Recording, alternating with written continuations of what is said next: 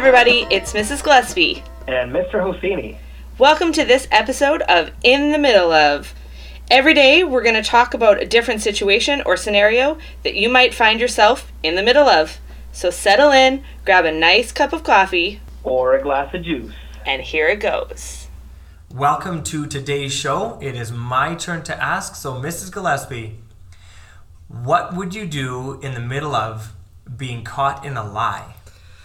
Unfortunately, I have definitely had an episode in my life where I got caught in the middle of a lie. And I consider myself a little bit of a human lie detector. I'm pretty good at telling when people are lying. Unfortunately for me, my mom was just as good at it. So I think maybe that's where I got these genetics, but it busted me pretty often. So I think the worst time I can remember... The worst time? Like there were a lot? Well, I guess every kid. No, every kid. I mean, I don't want to give away all my secrets, but I would say one of two things happened. Either I stopped lying, so I didn't get caught in the middle of a lie after this story, or maybe I got better at lying, so I didn't get caught in the middle of a lie. I'll let you decide which one you think it is. So I had to be maybe 10 or 11 years old. And our neighbors had a pool, kind of an above ground pool that they would set up in the summer. And I loved going over to swim in the pool. And one day I remember asking if I could go over and swim in the pool. And my mom said, yeah, you can go for a little while, but you need to be home by dinner time. And I said, okay, no problem. I would do anything to go over swim in the pool. I said to her, but how am I going to know what time it is? I don't have a watch. This back in the day when we had to have a watch to tell what time it was. And so she actually lent me her watch. And she said, this is my watch. It's waterproof. Put it on. Went over and she said, you need to be home by 5:30. Okay, no problem. I went over, swam in the pool. Well, I was having a great time. I didn't want to come home from dinner. So at, 5:25, I checked the watch, saw it was 5:25, took it off my wrist, threw it out of the pool, kept swimming, came home. This is premeditated. Oh, that's the worst of it. Came home, I don't know exactly what time, but after 5:30 for sure. And when I came in, Mom was like, oh, she was so good at not tipping her hand either. She's like, so why are you late? And I said, oh, I wasn't wearing the watch you gave me. I took it off because I didn't want to get it wet. And I think she said something about it being waterproof. And I said, oh, I didn't know that. I took it off so that I didn't wreck it. And I didn't know what time it was. I lost track in the pool. Well, little did I know that the balcony from my parents' bedroom overlooks our neighbor's backyard. And so my mom, now, I don't know if it was coincidence or she just knew, her spidey senses were tingling. She stood out there watching. So she watched me check the watch, watched me take it off, watched me throw it out of the pool, watched me keep swimming, and then let me come home and lie about it before she revealed any of the facts she already knew before I even walked in that door. How old did you say you were? 10 maybe? Okay. Right when you were learning how to drive. Yes. Some of us had simpler childhoods, David. So then what happened? Oh, my butt was grounded. So I was not allowed to swim in the pool for the rest of the summer. And at what point in time in the summer was this? I don't know. Painful enough that it felt like a long time. Yeah. Yeah. And my parents were very good at I didn't get in trouble that often, or my brothers that often. It wasn't terrible. But when we did, they could stick to their guns and it was something that hurt. Maybe. I think this isn't my lie, but I'm going to rat my brother out here, which would be even better because he probably isn't listening to this podcast because he thinks he's too cool to do that. So if Josh is listening, if you know Josh, this is the Josh story. My parents gave Josh money to go to the store. We live across from the co-op.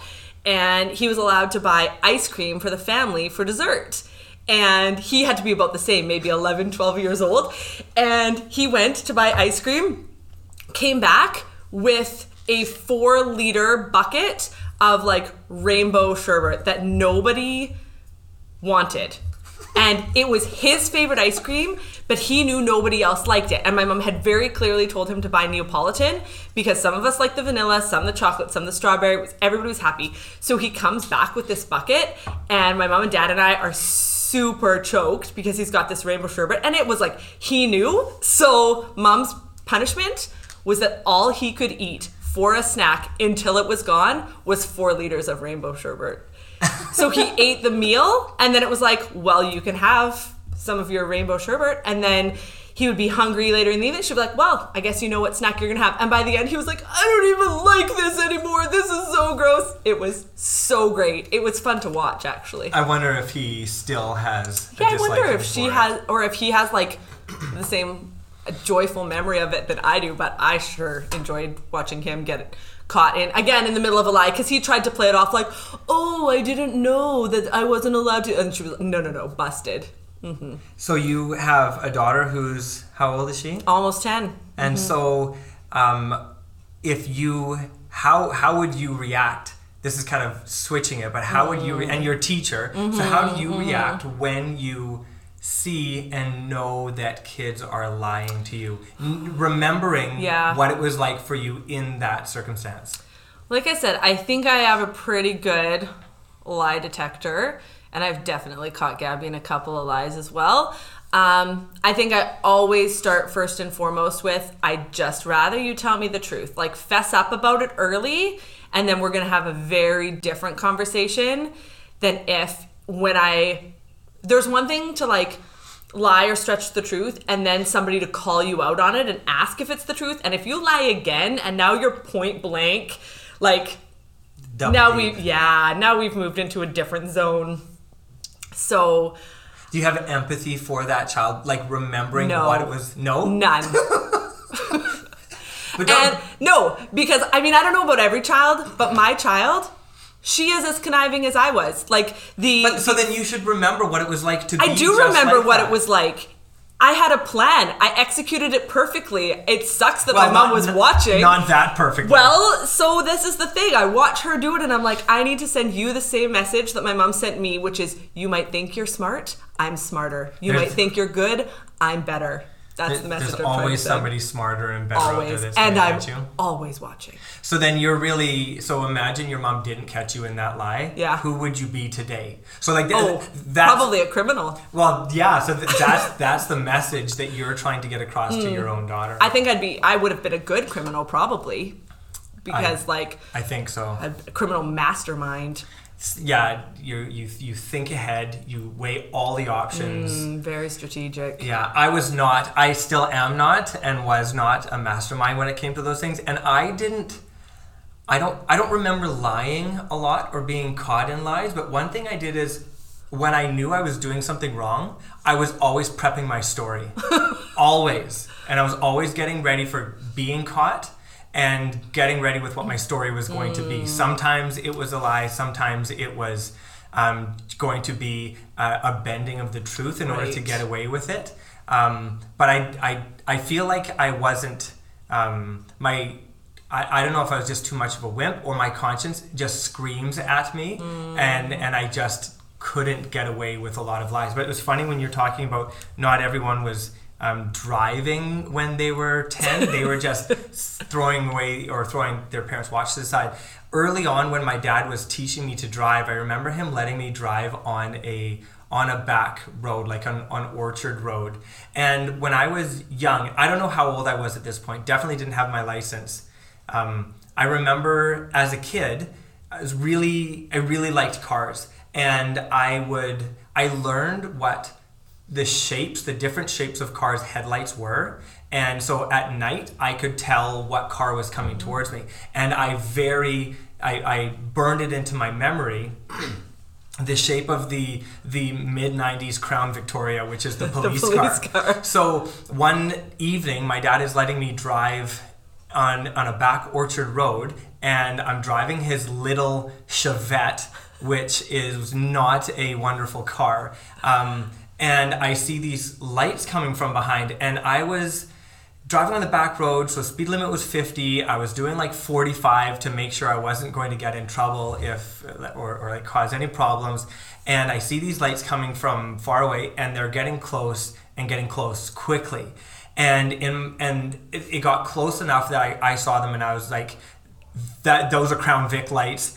I'm getting busted. I'm getting thrown in jail. This is all going to be horrible. And so as soon as I recognized who it was, I pulled over onto the side of the road. There's no shoulders. Like, I pulled over onto the grass of an orchard and just started rehearsing what I was going to say, what we were going to do, because by the time I pulled over, they were close enough that I feel like, this is like, as a kid, you're like, they're going to put the spotlights on. Was this when you were 10? No, I wasn't 10. I was a little bit older than that. 11? Well, no, older than that, I'm sure. I don't think my dad would be that irresponsible to let me drive on the highway when I was, or a back road. Well, maybe. So anyways, I thought I would jump over, and my dad would jump over into the seat. And but then I was like, oh, they're going to shine the spotlights on. They're going to totally see it. Now I'm going to have to come up with some sort of story. So I was prepping the story. I was prepping what I was going to say, but they never pulled over. They just kept driving, and it was a Crown Victoria. It was a cop. So I was like, you made the right move to pull over. And then I kind of patted myself on the back for getting that headlight right. But so I guess that's what I was doing when I was a kid. But I didn't, like, I'm the kind of person who doesn't even really like doing shenanigan type things that are going to get me into trouble, because my conscience and the butterflies in my stomach are always saying, don't do it, you're going to get busted, and you don't want to get busted. It's the worst. Like, the couple times I have been pulled over, when you see the police lights and that immediate feeling of... Actually, I don't know. I've never been pulled over. You haven't? No. Huh. Well, congratulations. Thank you. Good rule follower. I got pulled over. I've got a heart of stone and I can lie like nobody's business, but I've never been pulled over. I got pulled over less than a month of getting my license, and then a few months after, and I just knew that gross feeling in my stomach of you were doing something wrong, you know it, and you were busted. And I hate that feeling so much that I don't like to lie. So I try to keep myself out of situations where I'm gonna need to tell my mom that I chucked the watch, or that I didn't take it in the pool. Well, truth be told, I think it's written all over your face when you're lying anyway. I got a bad poker face. So you might as well not put yourself in those situations, because it ain't going to get you too far. Okay, good advice. Yeah. Good advice. All right, well, thank you, Mrs. Gillespie, for talking to us about what it's like to be in the middle of a lie. Yeah, as a maybe, final note, I feel like I should say this is not encouraging all children to develop their ability to lie to their parents with a straight face. I was in the wrong. I deserve to be in trouble. Yes, this is the moral and we are legal. not condoning. Yes, the disclaimer at the end that says we will all make mistakes, and you can't not make mistakes. But of course, try to take the higher road. Of course, try to do the right thing. And also know, if you need somebody to keep a secret or plan some sort of prank with you, it's not me. Not Mr. Hosseini. It is Mrs. Gillespie. Always. All right. Well, thank you very much. So, this is a podcast where you might have some stories and might have some experience. And if you have a ton of experience in this situation, I just want you to know there is no judgment. We all do things differently. I hope you're learning, though. I hope if you are getting caught in your lies, or just lying, even if you're not getting caught, that you are at least learning. But we want to know, how do you react in the middle of a lie, in the middle of getting busted by someone? I'm sure you've got some stories, but I bet your parents and your friends have stories as well. And because you might be stuck at home right now, this is a great time to start that conversation with them. If you have something to share, please share it on our Instagram page at In the Middle of Podcast, or on our new In the Middle of Google Classroom. If you haven't joined, you can look on your homeroom for the classroom code. And thank you for listening. And I'm just going to say, stop lying, not good luck getting caught in your lying. Thank you.